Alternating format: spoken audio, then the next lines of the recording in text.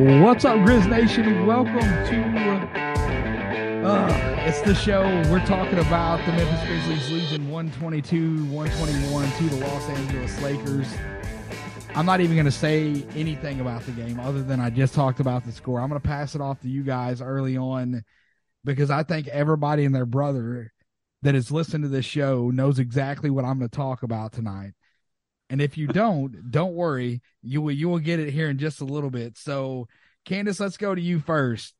Number one reason the Memphis Grizzlies lost this game last night to the Lakers. Coaching.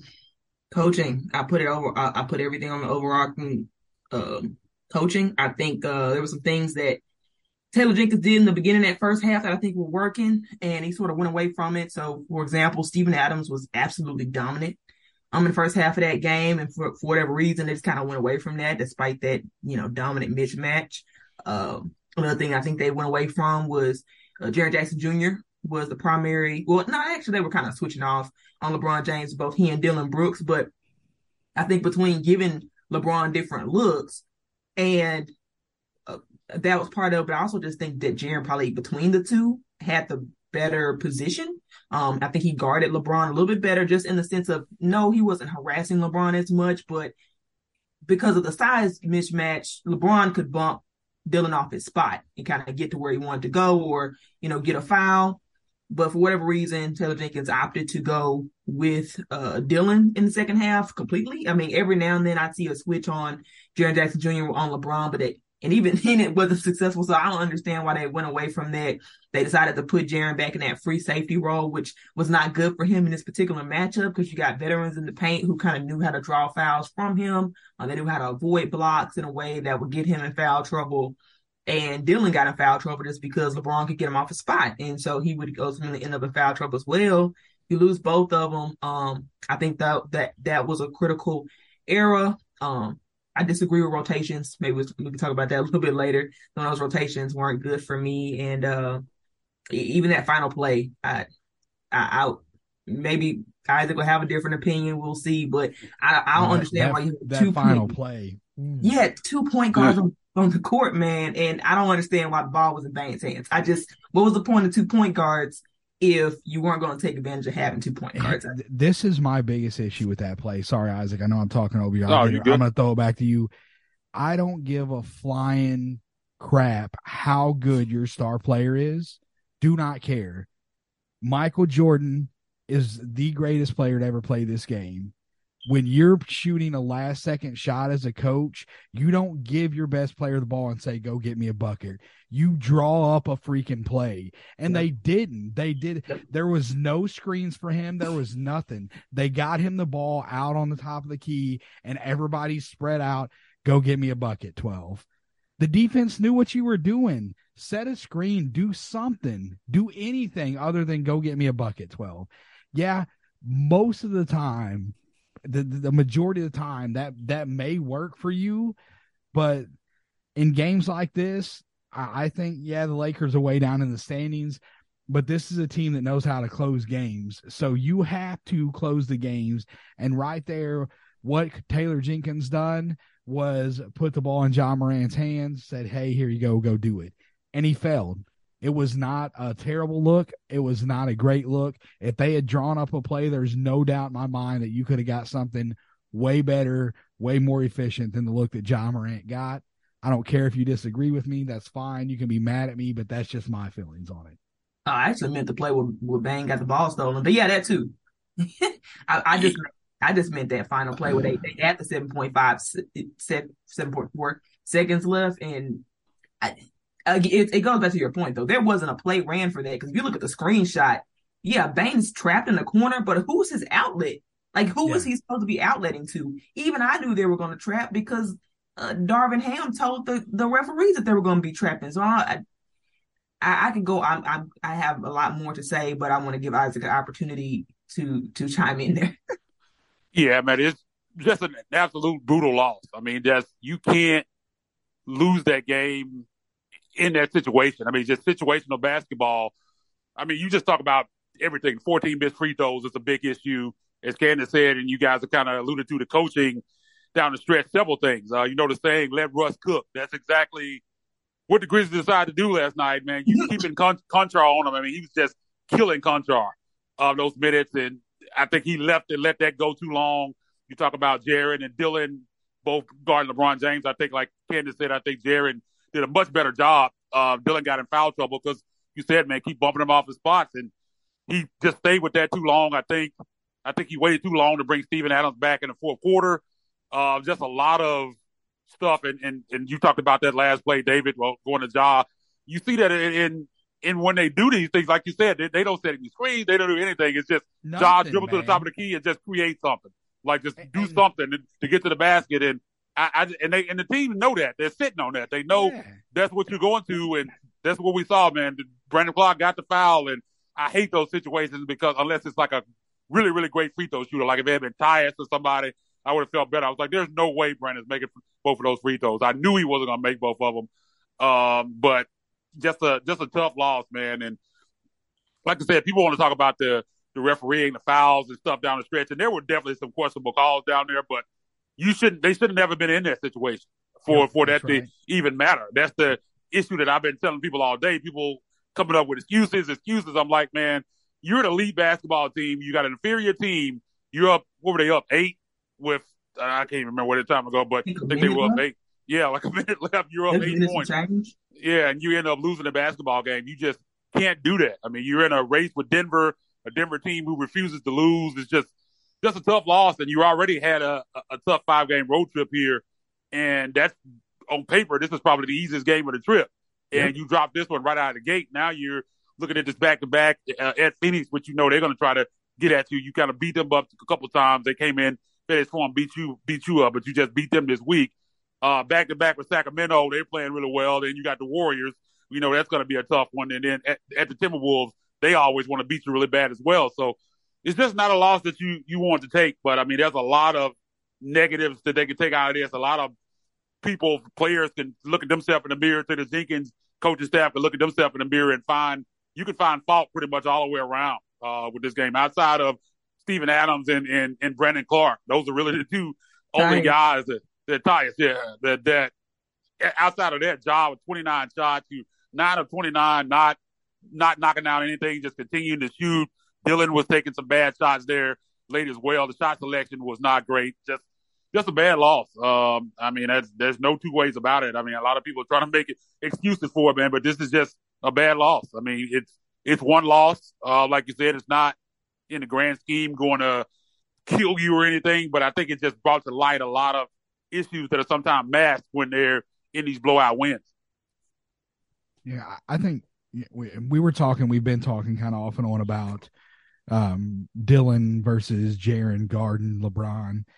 I actually had the stats I wanted to see because I was like, I feel like overall they done a great job guarding LeBron. Yeah, they did a pretty good job. Yeah, overall he was 2 for 10. LeBron was 2 for 10 when free throws was his final defender, and he was 2 for 6 from the field whenever Dillon Brooks was his final defender. The thing that I think that Jaren is a better matchup. I know you have to give different looks. I understand that, but when Dillon Brooks was guarding, with Dillon Brooks as the final defender, the Lakers shot 4 for 12 from the field for 33%. LeBron was, I don't remember what he finished, but hold on, I can pull it up right here. I got it. He was 8 for 21. So that's around 40-ish%. He's shooting 51% on the year. So you're seeing a pretty big drop off from him based off of what they were doing defensively. But the Lakers did not make a single 3-pointer when Dillon Brooks was the final defender on that 3-point attempt. And so I think if you leave him to guard somebody else because of LeBron being able to push him off, there's not many guys that are going to push him off of his marks. LeBron can do that. And so because that matchup is tough, maybe shift him somewhere else. I don't know, with Dillon's mindset, I don't know that he's going to be receptive to that because he wants that challenge. And most of the time he's up for it. He still played 30 minutes last night, but in the crunch time when you needed him, that's when he picks up that last foul and you lose him for that last part of the game. And I think that could have made the difference. Him being on the floor rather than being on the bench for the 6 fouls could have made a difference whether the Grizzlies win or lose this game. Yeah. Yeah. And, well, I was just going to say real quick, to your point, even if Dillon isn't receptive to that, then stick with the first half plan. Let them split the time and just continue to do that throughout the game. Because I think there was an advantage in that, just in the fact that LeBron had to continue to keep adjusting from player to player, what his plan. For Dillon, he got a plan and he stuck to it and it worked. You switch him up with Jaren Jackson and that same plan doesn't work. Got to make him work even harder, trying to defend two of the top 10, maybe not top 10, but top defenders in this league. And I think that would have been fair. And I think Dillon obviously would have been receptive to that because he was in the first half. Yeah, and I was going to say, Dillon talked about it after the game that basically his strategy was to make him go left. He said LeBron didn't want to go left, and he was just forcing him to go left all night. But as you said, overall, they did a really good job on him. I mean, his numbers got inflated with the free throws late in the game because I think he only had, I want to say 13, maybe, I don't know, going into the fourth. I mean, he kind of exploded with the free throws. That's why his kind of final numbers look a lot better. Let me see, how many free throws did he hit? 6 or 7. Yeah, I think a lot of those were probably in the fourth quarter, but I would say the majority of those were probably in the fourth quarter. I mean, Westbrook is really why they won this game. And I tweeted about this during the game. I mean, what to defend that Lakers offense is like frustrating as hell because they just do a lot of weird stuff. There's like a lot of like Westbrook and Schroeder. They do a lot of like exaggerated dribbling and like the way they move it's kind of hard to guard because they're like, you never know it's wild. Like you don't know where it's going to end up. And a lot of times they end up getting good shots off of that. I'm like, it was so frustrating trying to watch them guard this stuff because a lot of times they do this stuff and they don't even really have a plan. They just do it. And you're thinking Westbrook gets in the paint. He's like dribbling hard. You think, oh, well, I got a key in on him. And then he's not really doing anything. Then he kicks it out and you leaving guys wide open. I mean, the perimeter defense has been an issue. And the weird thing about this game is the Lakers are a team. They're, I think, in the top 5 in pace, but they forced the Grizzlies to try to execute out of the half court a lot in this game. I mean, you would expect these two teams to like to get up and down. You would expect that, but I think Darvin Ham had a pretty good plan in this game to kind of try to slow the Grizzlies down because the Grizzlies had to execute a lot out of the half court in this game, and as we know, they're not comfortable doing that at all. I mean, it's a mess at times when this team has to create offense in the half court because they don't have the shooters. It's just not when they're not getting up and down. You're missing. They're getting offensive rebounds, putbacks. When they have to execute in the half court, it's a problem. And that's what it's going to be like in playoff basketball. And I mean, we'll see what happens. But I don't see any improvements from last year. I know Candace has talked about this as well. And for a team that went into the offseason making it an emphasis, saying we're going to draft, we're going to bring in more shooting, we want to be better in the half court. They have not really improved in that area. And I think that's my biggest concern right now as far as if you ask me what the issue is with this team. I think that's the biggest concern because when you get in the playoffs, you get really good teams. They know what the Grizzlies like to do, and they're going to shut that down. I mean, you keying in on a specific team, you know what their weaknesses are in and out, and that's going to be an issue. In order for them to win on a high level, they're going to have to do a better job of executing in the half court. And the question is, do they have the personnel to be any better? Yeah. Yeah, and I'm going to be hard on Taylor Jenkins today. I will say this. I think he is a good coach. He is, but there are areas with which he needs to grow, and I'm concerned about if he will grow in those areas. And you don't know until it happens. So that is what that is. But there were a couple other things, in regards to the half court. Yes, they absolutely need more shooting, but he could help out his players a lot more. He can help out those players a whole lot more with actually running sets because it just after the high pick and roll, just kind of whoever gets the ball. That's it. Yeah, just get a bucket. Pretty much. I mean, that's figure it out. That's pretty much what it is. That's it. So Bane took a shot late, and I tweeted about it. He got the ball, and it was a rushed contested I know the shot you're talking about. And you had the lead there. I'm like, why? When he shot the shot, I'm like, why did you shoot that? I don't want to complain about Desmond Bane taking shots. He's an unbelievable shooter. On the team. Yeah, but I'm like, dude, come on, man. Not that situational basketball. Yeah. and I think some of that is youth. The youth is really, while this team is kind of tried and tested, they've kind of been through, they went from losing the play-in game to facing the Warriors, like like they've been through the progression, and I'm kind of getting stuff out of whack there, but they've been through the progression of, okay, they've got some experience, even though they're young. It's still a young team. And that shot that he took right there, it was a bad shot. If he knocks it down, okay, great. Yeah, like that's a three, but it's still a bad shot. It's early in the shot clock. There was no ball movement. The offense did not run. It was him. Very quick release. He has that. That's fine. But it was a highly contested 3-point shot, and it definitely ill-advised, in my opinion. Yeah, and a question that I had was, what happened to the Taylor Jenkins that would ride the hot hand? Because that was a theme. I mean, really his first 2 years, but this year it just seems like whose ever turn it is whose turn it is. Yeah. John Conchar had no business being in that game with 4 minutes at all. No business being in that game, and quite frankly, neither did Zaire. But if you, I mean, both of them had issues really. But between the two, Zaire at least offered you length over John Conchar. It just weird, man. Weird decisions, and like I said, he's progressed in that way. That was one of the things that I used to commend him for, was his ability to ride the hot hand. And this team still has that.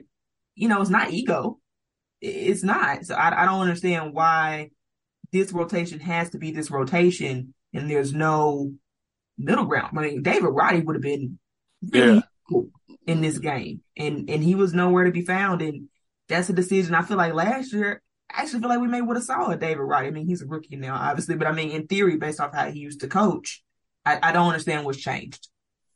Yeah, it is weird because there have been times this season where he stuck with Roddy when he probably shouldn't have. And now, like you said, I was thinking, where's David Roddy? Like, why is Conchar in the game right now? And like you said, we've seen him do it. He did it with Zaire last year. We've seen him do it sometimes with Roddy, but now it just seems like he's 100% on schedule. Like, whatever the rotation, what this guy normally does, that's what he does. Doesn't matter what's going on in the game, how much you're down by, what you need your star players in the game. They're not coming in until it's time for their rotation time to come in. And I talked about that on the last podcast that we did. It's just, he doesn't really, there's no feel to his coaching. He's very methodical in the way that he approaches the game. And sometimes, man, you can't do the same thing.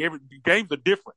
The script is not always going to be the same. And that, I mean, is a concern for, like I said, I know Taylor Jenkins is a young coach, and we have to kind of put it in perspective that this team is still young, but kind of David alluded to, they've been kind of tested now. Like, I don't love that people continue to use we're just young. We're young. Like, how long are you going to use that? Like, I mean, this team was close to being in the Western Conference Finals last year. I mean, they're back at the top of the West now. I mean, they had a play-in game out in Golden State, won that game to go to playoffs. I mean, they've been in some moments. Like, it's not like this team is super green and they're super young and they haven't experienced anything. Eventually, man, you have to get past that excuse of them being young. I know age-wise they are, but most of these guys that have had some experiences in the league, and I think you got to mature past the just we're young now. I mean, you can't continue to use that as an excuse for years and years, especially if you still talking about we're young next year, man. I'm not hearing it at all.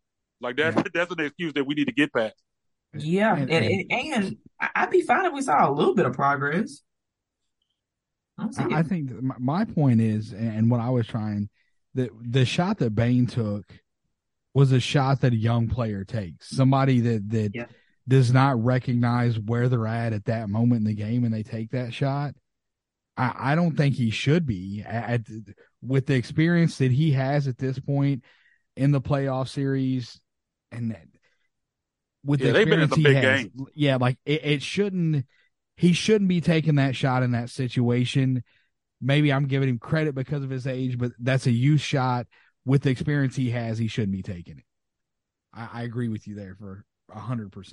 Yeah, I was shocked when he shot. I was like, "What are you doing?" Like, I was like, when he first shot, I was like, "Okay, well, he does make these shots," but when it didn't go in, I'm like, "What are you doing?" Like, and I mean, plenty of time on the shot clock. I mean, it's just way early. Like, it was just a bad shot, and that's uncharacteristic of him. I mean, this team, a lot of times, man, they execute really well, and last night was just piss poor, like all the way around. Like, pretty much that entire fourth quarter was just terrible execution from the Grizzlies. I mean, just got out coached, and Taylor Jenkins shouldn't be getting out coached by Darvin Ham. Like, shouldn't be happening. And we don't talk about him as a coach of the year candidate and everything.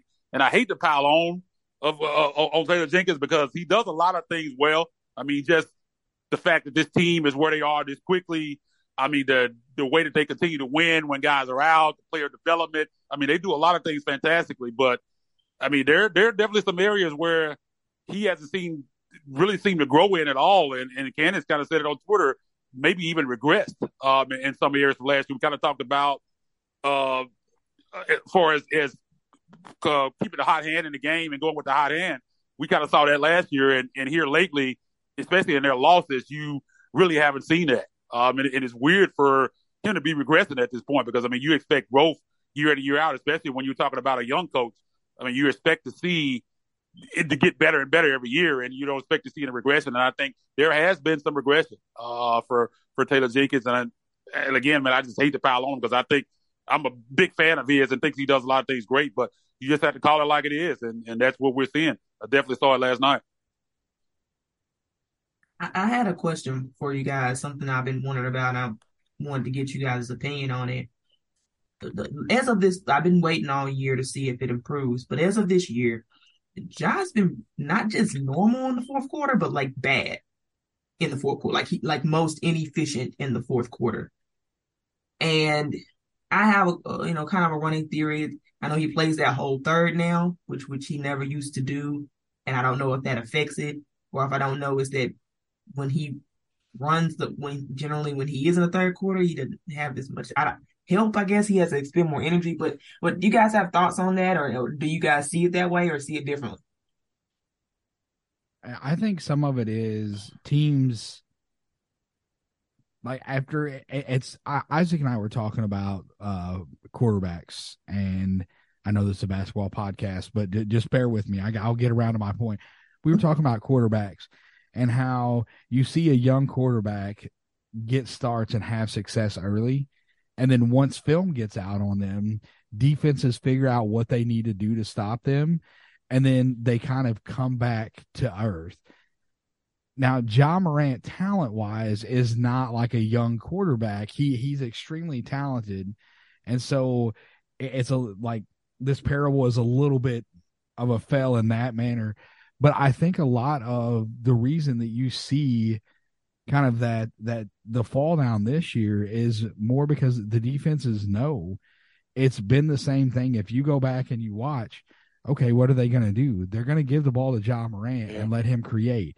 Now, he is elite. He may be the best player in the NBA at creating space and getting his own shot. But when the defense knows what you're going to do, it makes it so much easier to guard. If you're standing in the batter's box as a baseball player and you know that a fastball is coming, you can set on it and you can smash it. If you're setting back as a defense and you're like, okay, they're not going to set a ball screen. They're not going to run him off of a double baseline screen. They're not going to run a pin down. They're not going to do anything. They're not going to do a set. They're going to get him the ball at the top of the key. He's going to destroy my defender at the top of the key. All we have to do is help and make this shot hard on him. Maybe it falls, maybe it doesn't. But we'll take that. We know that we're going to help because he is going to go to get his own shot. We know that he's going to kill our first defender because nobody's going to stay in front of him. We have to help that guy. That's the recipe to stopping him in the last seconds. And even not in the last seconds, like when Ja is taking over the game, they do a lot of isolation ball. And this is not, I don't want any of you guys coming at me saying, oh, well, you're bad mouthing Ja. He is absolutely freaking incredible. And I've said multiple times on this podcast, he's one of the best players in the league. But even the best players in the league need their teammates to one man cannot beat an entire other team. And I think that because of the coaching not running the sets, because of the way that they're handling things, you're seeing teams be able to adjust to what he is able to do. And he's still successful. Look at his numbers this year. He's still having success. But I think that number has been brought back down because the film is out on it. Yeah, I agree 100%. I mean, I think all you have to do, opposing teams have to do is watch the tape from the Minnesota series last year and saw how Minnesota guarded him. I mean, you just crowd him. And I think people know. Like you said, there's not much. I don't know what the word I'm talking to. I'm trying to when the offensively in the fourth quarter when Ja's going off, it's basically just isolation. It's just basically I'm better than you. I'm quicker than you. You can't stay in front of me. I'm fearless. I'm just gonna get past you and go to the paint. And teams know that, and they crowd the paint. He's gonna get past that first guy. You're not guarding him one on one, but once he gets to the paint, he just crowd the paint and makes it tough for him. I also think now that he's inconsistent from the free throw line, so that's been an issue. When he gets to the free throw line, he's getting fouled. He's missing free throws. That's been an issue as well. And I just think the film is out on them, and there's not complexity is the word that I was trying to come to. Not a lot of complexity to their offense when they kind of go to the go get me a bucket John. Pretty much that's what it is. He stands out and dribbles shot clock down, and tries to make a drive to the basket with 4 seconds left on the shot clock. And teams know that's what they're going to do, so they're game planning for that. They're selling out for that. And in those moments, you have to get more. Ja has to get more people involved. Last night, he was just forcing it when it wasn't going, and continued to take shots. And I think on that last play, that's what we saw. I mean, they knew what was coming. That they knew that it was going on one-on-one of Ja isolation, and that's exactly what you got, and they were ready for it. He's unbelievable. So a lot of times he's still going to have a lot of success. I mean, you look at his numbers overall, it's still fantastic. But I think when we talk about those fourth quarter numbers or clutch numbers, I think the reason why they're down is just that I think teams have figured out that they're just going to go to Ja one-on-one, and they still out to stop it. And I think sometimes he's going to have success. You see some games where he's still able to do that, but teams are going to sell out to try to stop that. And he's so good that a lot of times he's able to still have some success doing it, but sometimes teams are going to be able to kind of bottle him up a little bit. And I think that's what we saw last night, and we've seen in some other games this year. Yeah, I think we've seen Desmond Bane emerge as more of a closer this year. Yeah, definitely. In this fourth quarter, Ja was 1 of 7, 0 for 3, and he had 1 assist, 2 points. Desmond Bane, on the other hand, was 2 for 5, 1 of 2 from the 3-point line, 7 points. So we've seen him kind of emerge as that guy, and I don't mind that because you want to have 2 guys that can close. That's ultimately a good thing. You just don't want one to sacrifice the other, and hopefully that can change as the season progresses. Sometimes oh, sorry. No, you go ahead, man. Yeah. I was gonna say, yeah, like sometimes when you see that it's not working, you can't continue to continue to do the same thing. And I think we saw a lot of that last night when Ja realized shots not falling, they're crowding the paint. You got to kick it out, man, and find get some other guys involved. You can't keep forcing it. And I think last night we saw a lot of that, just trying to force feed Ja late in the game, and I mean that's just not a recipe for success. I mean, I know he's awesome, and I know you want your star player to make these amazing plays, but sometimes, man, you have to just realize, okay, man, tonight is not working. Like, we got to do something different. And I thought last night he just continued to there was a lot of bad shots from him. There's no question about it. I hate to pile on Ja. We know he's awesome. We all love him. We know how special he is, but just a lot of, I think, forcing stuff last night that when he really shouldn't have. Yep. I think at the end of the day, you want the ball in your best player's hands in those crunch time moments. So in the fourth quarter, you want Ja Morant with the ball in his hands. But you build a team when you're a GM, you're looking at these pieces and you're like, okay, these are my core pieces, and I'm going to look to find pieces that plug in well next to this guy. So you build a team around a guy in order to have success. So use those pieces. There's still some things I think that we all agree that there's something missing here, that and maybe that piece is Danny Green. I don't know if you all saw the clip of him warming up, shooting threes there at the crypto.com, the Staples Center. It's been the Staples Center forever. I'm sticking with it. But he was putting up shots, and so then you get the questions, when is he coming back? Maybe Danny Green is that piece. Maybe Danny Green is that wing defender that can shoot the three that makes the difference in the half court for them. But you have to you want Ja making the decisions, but you want other guys around him that can make those shots. And there were plenty of times where Zaire, I don't know how. Let me look. I'll pull up the box score here, but Zaire had a couple of wide open catch and shoot threes, and it looked awful, man. It looked like a right-handed person was trying to shoot a three left-handed with a blindfold on. He missed one so bad. I was like, man, yeah, and Zaire, what's up? Santi going on, even, man? There was one that Santi missed, and I'm like, whew. Yeah. What was that? So you need your role players to be just that. Like, they have to fit in their roles. And we've been fairly negative because this was just a brutal loss. There's still a ton of positive, right? They just came off of an 11-game win streak. They're a half game back for first place in the West. There's still plenty of basketball. Like, there's a lot of area between now and the playoffs for this team to grow.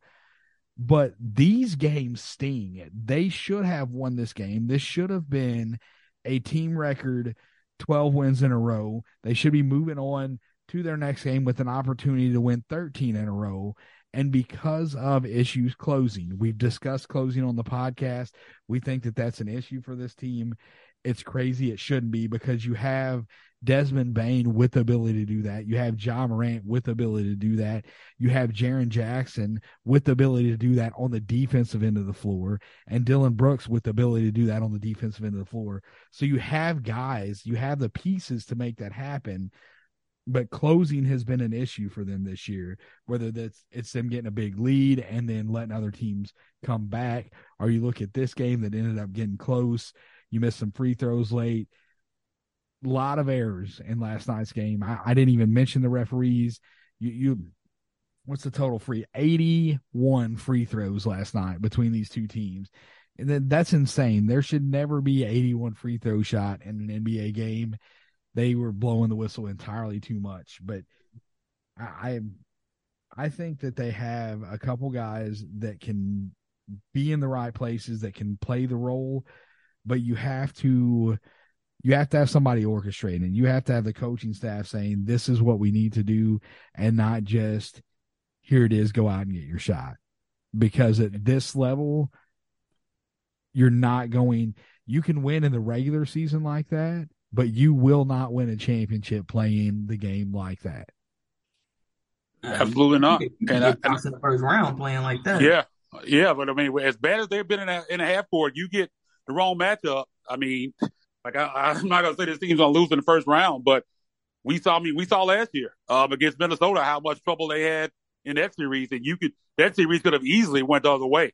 Like I know it ended up being with 4-2, but that series was a lot closer. I mean, the Grizzlies had to come back and win a lot of those games. I mean, Minnesota had them on the ropes in a few of those games, and the Grizzlies were able to pull out. But another thing that they still don't do a good enough job of taking advantage of mismatches with Jaren. Like I don't get it. Like I don't. You see what he can do offensively, and it's just like they don't run in plays for him. Like I don't understand that. I mean, he's pretty much unstoppable in most matchups. I mean, they don't call him a unicorn for nothing. Like, you see some of the things that he does, man. He's unguardable at times, and they just don't run the plays for him. It's been better this year than it's been in the past, but it's still not even close to where it should be. 8 field goal attempts from last night. Like, I don't understand that, man. He's too talented. I mean, we know what he does on the defensive end, and people get on him for his offense. But I mean, he can score. It's not him. He's just, you got to get the attempts, but you got to scheme for him to get more shots, and that's just hasn't been an emphasis on this team for this team. And that's still probably the biggest question that I've had offensively for this team. That's been the biggest one. It just seems like they don't value him offensively, and I don't understand why. I don't get it. Him and Steve almost had the same amount of attempts. Steve had 7. Meanwhile, Dylan Brooks had 17, second highest on the team, more than Desmond Bane. It's crazy. And you don't need that. You know, we talked about Dylan's value and what he brings to this team on the defensive end of the floor, but he doesn't need to be your second in shot attempts, especially on a night when he's not shooting the ball. That's what I'm saying. There are nights where he's cooking, and on those nights, okay, take the shots, but he takes them in most games. I don't care whether he's on or not, and that's just not what you want from him. He should be defense first all the time. If he gets in the game, you see he's knocking down his shots, okay, you can take a few more, but last night, like he was just missing front rim and shots, even front rim one from the free throw line. And I'm like, that's not something to use to see for him. And he was all the way off last night and just continued to shoot. And that's just not what you want. I mean, and he shouldn't. Even on the nights where he's playing well, I still don't know if he should have more shots than Desmond Bane. Like that's just not the structure. The way this team is structured, that shouldn't be the case. And last night again, that was bad Dillon. Last night, that's what we got. And I would say on the Dillon, offensive end. On the offensive end, yeah. Dylan has been doing better in that regard, especially when our new big three, when they play, he had been doing better to this point. Yeah, his usage was down. Went off. One thing I noticed though, especially in last night's game, it wasn't all Dylan taking bad shots. They give the ball to Dylan a lot, especially when they're facing half court situations. Ja would just bring it out of court and give it to Dylan, like a lot. And Dylan would miss. Some of them were wide open. Some of them were ill-advised shots. I'm not going to take that away. And I wonder, his chemistry to feed Dylan. I know they play a lot in the first and third, so maybe they had something to do with it in terms of rotation, where Ja just doesn't get that chemistry and with it. He doesn't play with Dez and Jaren as much, maybe. But it is something I noticed that it wasn't just Dylan taking the ball. Sometimes I was like, don't give him the ball. I understand why before we run a set, we're just passing the ball to Dylan. And that's what they did. Especially if you give it to him, it's going up. Like he's gonna do his little dribbling. He's going up, man. That shot's going up if you give it to him. So that's an interesting point. Just stop giving him the ball. Maybe that'll help, because if he gets it, man, he shot at me. He's gonna put it up. But and the thing about it, I hate to pile on Dylan because he's so important to this team on the defensive end and the effort that he puts in for this team, and they feed off of him. But you just can't have him missing all these shots and continue to shoot. But like you said, man, maybe that's the strategy. I don't know, but Ja does have a tendency to favor him. Like Candace said, especially in half court situations, because he just gets the ball and they just get out of the way and let him cook. I guess he creates, because he can create, but the thing about it is the shots got to fall, and a lot of times they're not. Last night they weren't. Yeah. So I can't do this show. I know that we've mentioned a little bit, but I can't not talk about free throws. You guys know that that's my thing. Take your bow. And this is a perfect example of why they are so important. 26 of 40, 65% from the free throw line. They're the worst free throw shooting team in the league right now. And go ahead and holler at me and say, well, they got Steven Adams. People always say that, but it's not just Steven Adams. Out, dude. You take Steven number here. I wrote it down. I done the math because I know that they got Steven Adams. He's the worst shooter in the league. You're absolutely right. Take his numbers away. They're 776 out of 1,030. That's 75%. They're still in the bottom 5 in the league if you remove Steven Adams from the team. It's the entire team. It's not just Steven Adams. John Morant's getting to the line a ton. He missed a lot of free throws last night. He missed? I'm sorry, he missed 2 free throws last night. Jaren missed 1. Steven missed 5. Brandon Clark missed 4. Yeah, Sonny missed a few. I know. 2.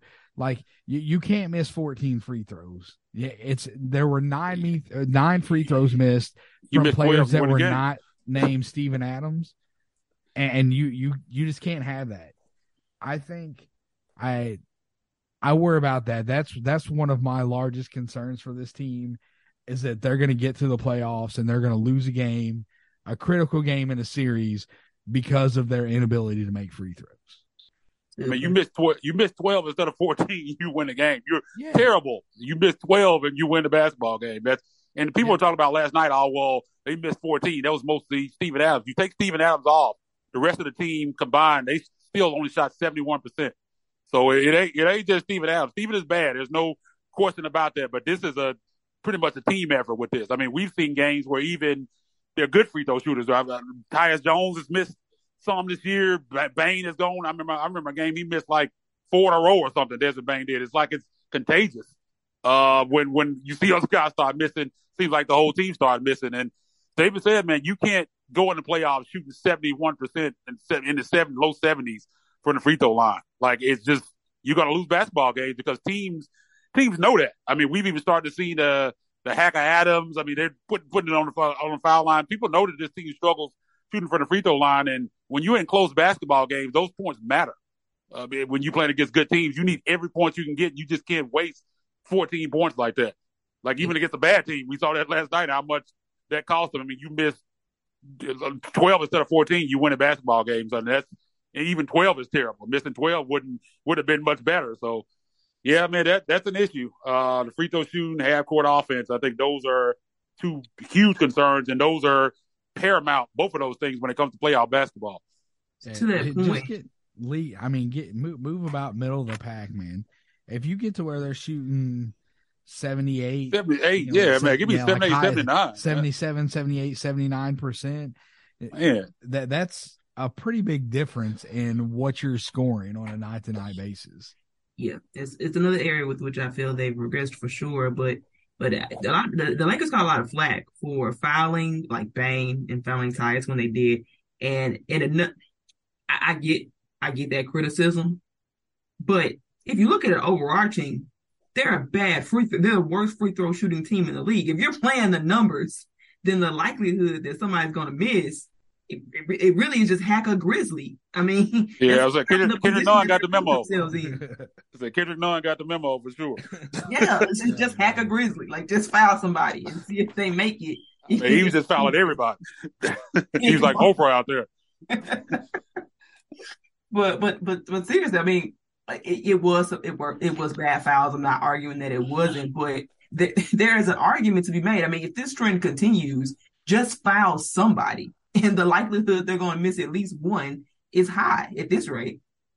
I mean, it really is. Like I said, even our guards, like guys that have good percentages, there have been times, like I said, I was talking about Tyus and Bane have missed several free throws in games. It's weird. It's almost like it's contagious. I don't know what it is, but outside of Steven Adams, when you look at the personnel on this team, there is no reason for them to be that bad from the free throw line. Like, I don't know what it is. Ja, we know how much work he puts in. Like, why is he struggling that much from the free throw line? Like, I don't understand it. We got guys that can shoot. Santi is a shooter. I know people talk about where they're on the move, and that's a set shot, but you're professional players, man. I've never gotten how NBA players can be so bad from the free throw line. I don't get it. And I know they work on it. I'm sure that's something that they have put an emphasis on in practice, but for some reason it's just not translating to games, man. I don't know, but it's something that you can't be the worst in the league. Like, the personnel on this team, there's no reason for them to be the worst free throw shooting team in the league. Like, I don't believe that.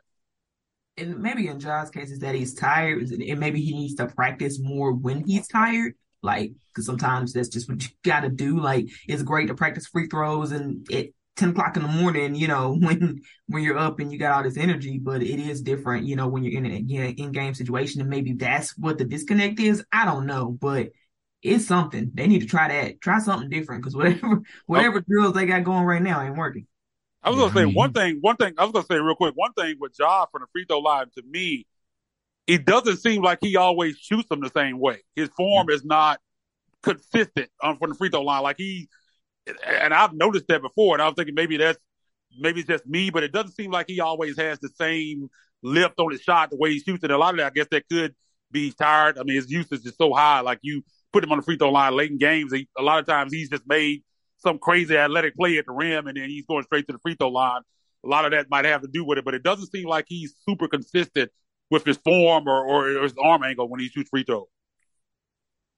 I haven't caught that. I have to kind of pay attention. Yeah, a little bit more. It's something I noticed. Yeah.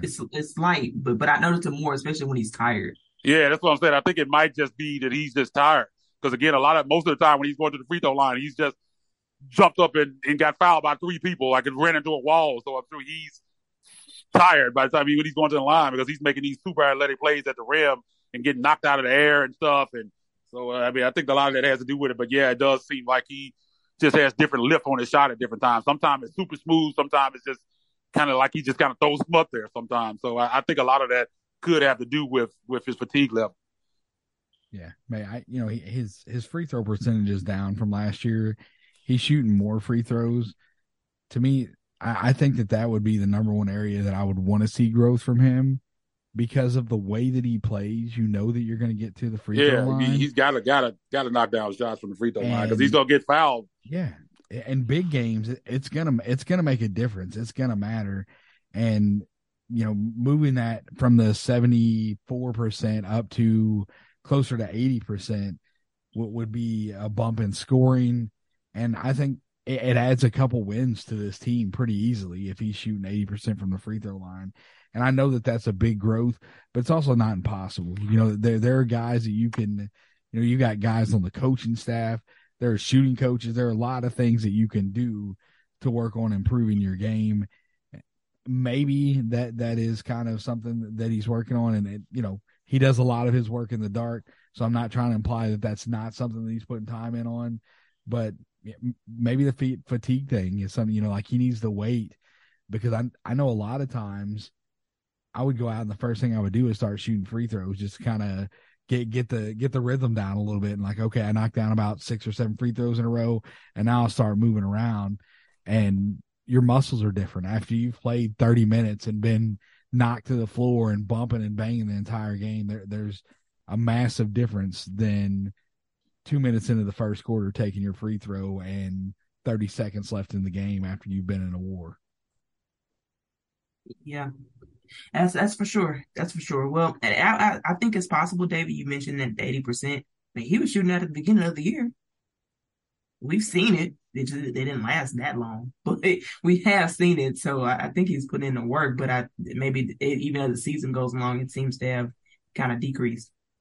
Yeah, he's streaky. I talked about that a lot last year. It's usually one or the other. It's usually not a lot of in between. Usually he's at a point where he's making them all, or then there's other times where he's several games where he's missing them, and that's just seems to be the case. And I don't know what it is, but again, man, it can cost you when you get in these close games in the playoffs.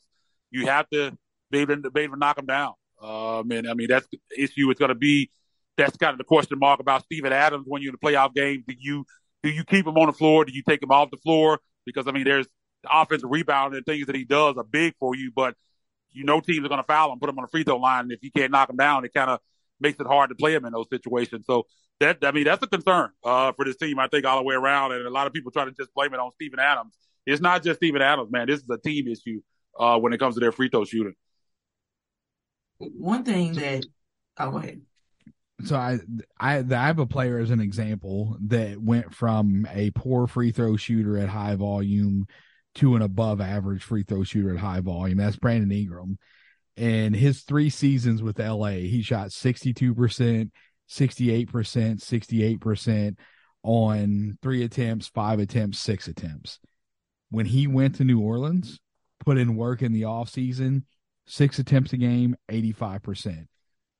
Year 2 in New Orleans, 5 attempts a game, 88%. Year 3 in New Orleans, 6 attempts a game, 83%. And then this year, he's been injured. He's only played 15 games, but he's shooting 5 attempts from the free throw line at 87%. So it's not unheard of for a player to make a jump. 5% is a big jump, but it's not impossible for him to do. Ja Morant has the talent. Whether we ever see that jump happen or not is yet to be seen. I don't want to keep harping on free throws. I think we've covered it. And I know that you were coming in with something else that you want to say, so I'm not going to try and close it before you get a chance to say what you need to say. So go ahead, Candace. Yeah, well, first, can you find that coach from Brandon Ingram? Can we find that coach? I bet we can look at we need him. I guarantee you, let's get a name. If we put that out on Twitter, that somebody will know exactly who that is, and maybe even one of our listeners will know who that is. But yeah, like it can be done. I need a name. Okay. No, what I was going to say was, looking at the schedule down the stretch, they're going to have a really tough March and April.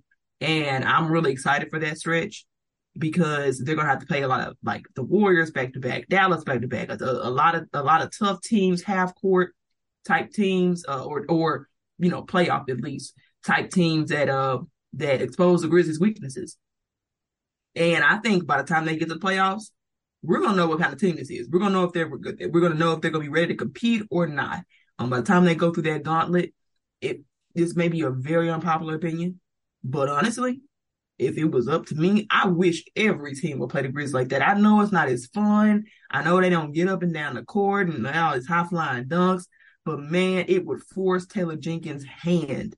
And maybe March and April will be enough, but I would love nothing more to start that now. Like, have these teams force the Grizzlies into a half court offense, force Taylor Jenkins to come up with something more versatile lineups, different rotations, all of it, just so we can really, just so they can really get the practice. Because I think from the top down, they're going to need that experience, and the experience that they've gotten so far just doesn't seem to be enough. Need to see more regular season stuff like that.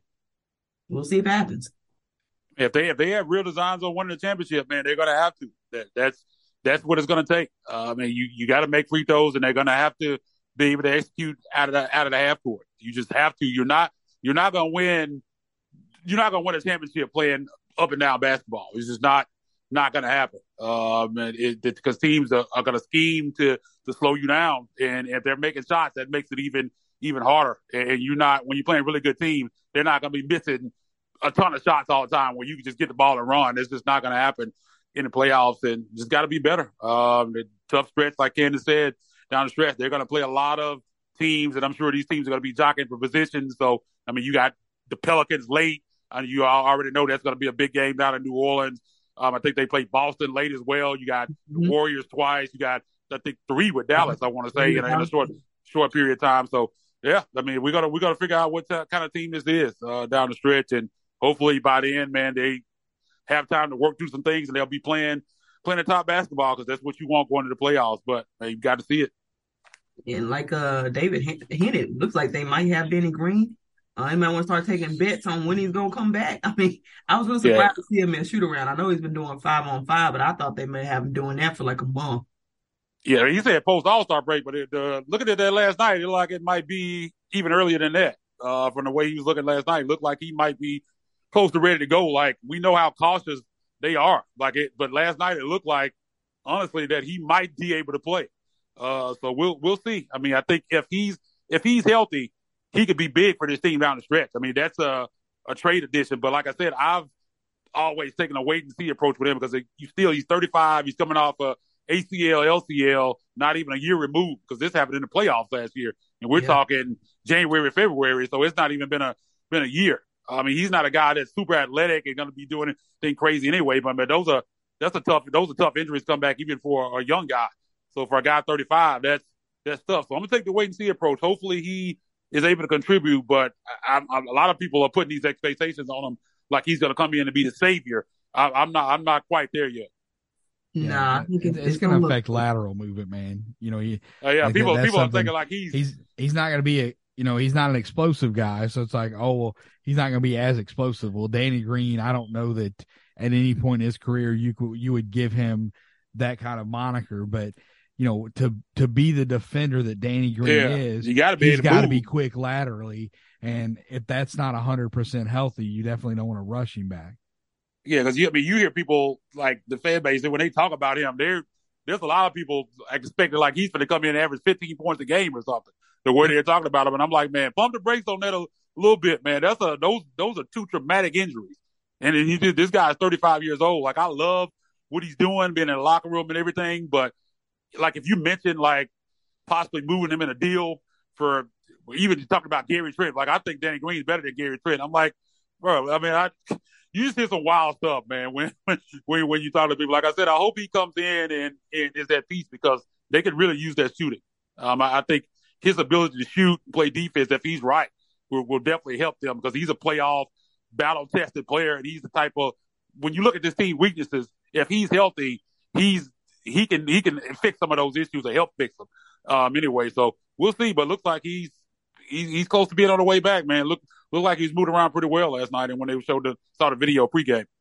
They generally don't let players do. Well, at least with Desmond Bane's case, it was like a week or a half maybe after we first saw him do shoot around. I'm sure it'll be a little bit longer than that, just because of the injury he's coming back from. But I mean, I expect for him to look piss poor for at least about a month and a half when he first comes in. But maybe by the time they get to that March, April stretch, maybe we'll really get a glimpse of what he can provide for the team. Well, I know not last year, but the year before when Jaron was coming back from his injury, we got to see him warming up pregame quite a few times. Like he was warming up pregame. It's like early. in January. Yeah, and then like it didn't come back for a while, and so it was. I don't know. I would love it if he came back sooner rather than later because you need to build chemistry on the court with the guys, and you need to get in basketball shape. So sooner rather than later would be great, but I'm also not going to get my hopes up because in the preseason media day, all indications were post All-Star break. I thought he said pre. He did himself. I think he was on a podcast. Oh, did it? Oh, yeah, he said pre. The understanding from training camp was that it was going to be post All-Star break, but he's been saying lately pre All-Star break. I think you said on ESPN the other day he was talking like it could be heck, dude, that's a week from now. Weeks, so man. that's the way he was talking. So we'll see. I mean, they could definitely use him. Like I agree with Candace. I don't think he's just gonna come out and be some revelation coming off that injury. But a lot of people seem to think that. Like they're super against even the thought of that you could bring anybody else in that could give you more than he's gonna give you this season. Like I don't know. I'm waiting to see. I'm hoping that he can do that because skill set wise he can. We just don't know if he is still that guy or can he be that guy with the short amount of time that he'll have left to kind of get in game shape and kind of work his way in with this team. Yeah. But I don't know. This front office has been different with injuries. I'm sure you guys maybe heard about Desmond Bane. His toe still is like he's just playing on it. Yeah. I mean, he says a pain tolerance type thing.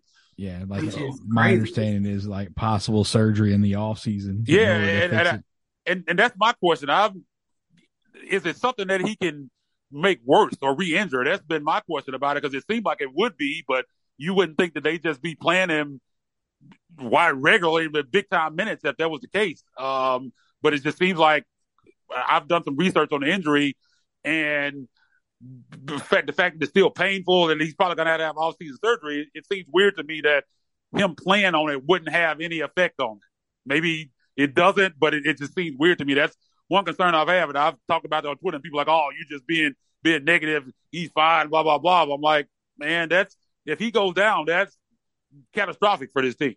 So you don't want him to re-injure that so would have to end up being out for the rest of the year then because you got a big-time problem then. Yeah, as cautious as this team has been, but that's what I'm thinking. Like, there's no way. Are they as cautious as they used to be? Is what I'm asking. Yeah, I don't know. I can't answer that, but I'm gonna try everybody to be glass half full on this one and be like, hey, as cautious as they have been with everything else, hopefully they're being that cautious with that, and it's just something the doctors have told them.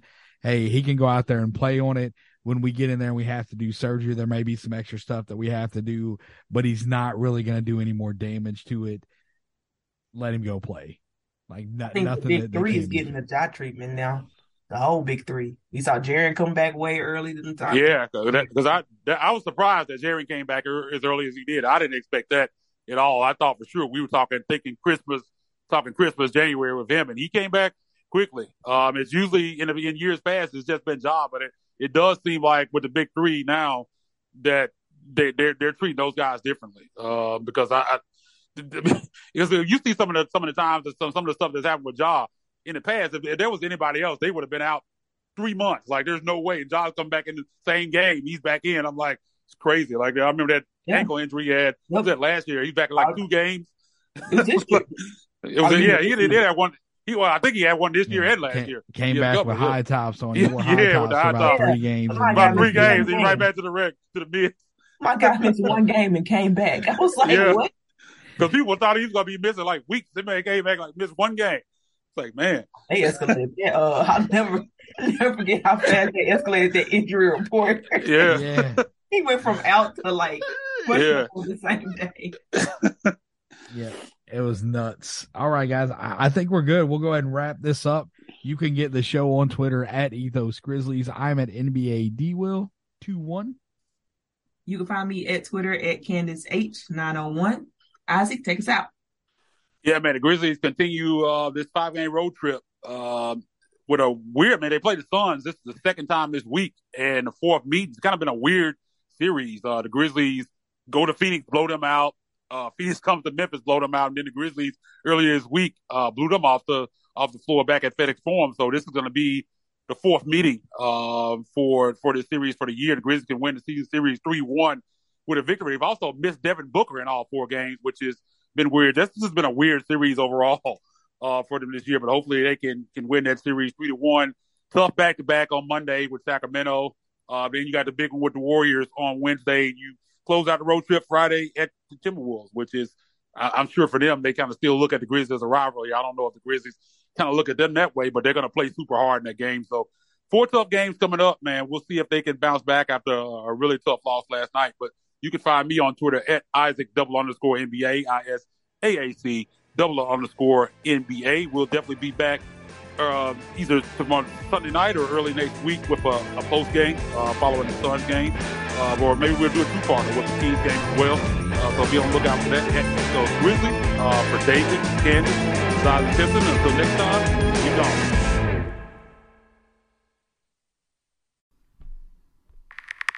And that will conclude our Sports Ethos presentation. You know when you're listening to a true crime story that has an unbelievable plot twist that makes you stop in your tracks? That's what our podcast, People Are the Worst, brings you with each episode. I'm Rachel.